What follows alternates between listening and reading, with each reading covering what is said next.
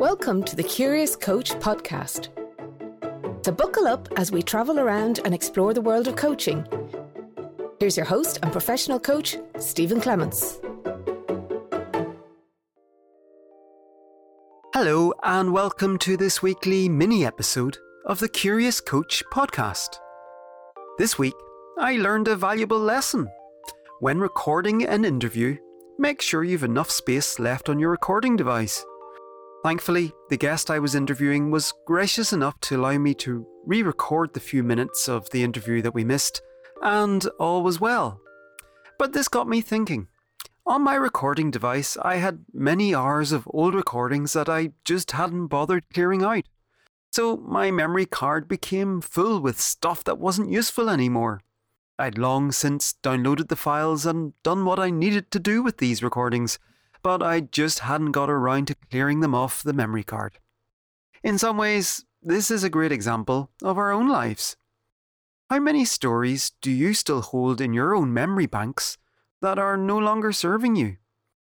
Is it time for you to clear out that memory card and make room for new stories?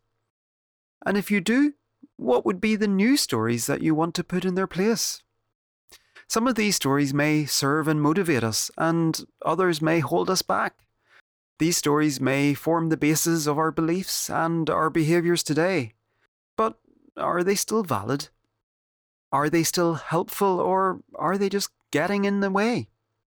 For example, I have a story about needing to be self-sufficient, about not being beholden to anyone.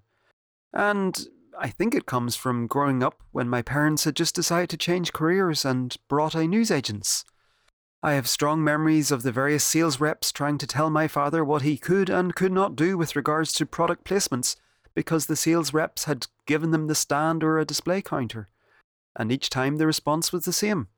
The sales rep would be told to come back in a couple of days' time and take the stand away. In the meantime, my father would make his own stand and then have the freedom to do with as he wished. For me, this belief can both serve and hinder me depending on the circumstances, so I need to learn how to update the story so that it serves me better in more circumstances. So what stories do you need to purge or update? In many cases, the stories are there and we may simply have forgotten where they came from. Maybe be curious about the stories behind some of the beliefs or values you spot during the week ahead, and see, can you figure out where they originated? And like the memory card on my recording device, which stories do you need to clear out so that you're making room for new ones? Anyway, that's it for this week. I'd love to hear how you got on and what you came up with, so please don't hesitate to get in touch by sending me an email to stephen@stephenclements.ie, and that's Stephen with a PH.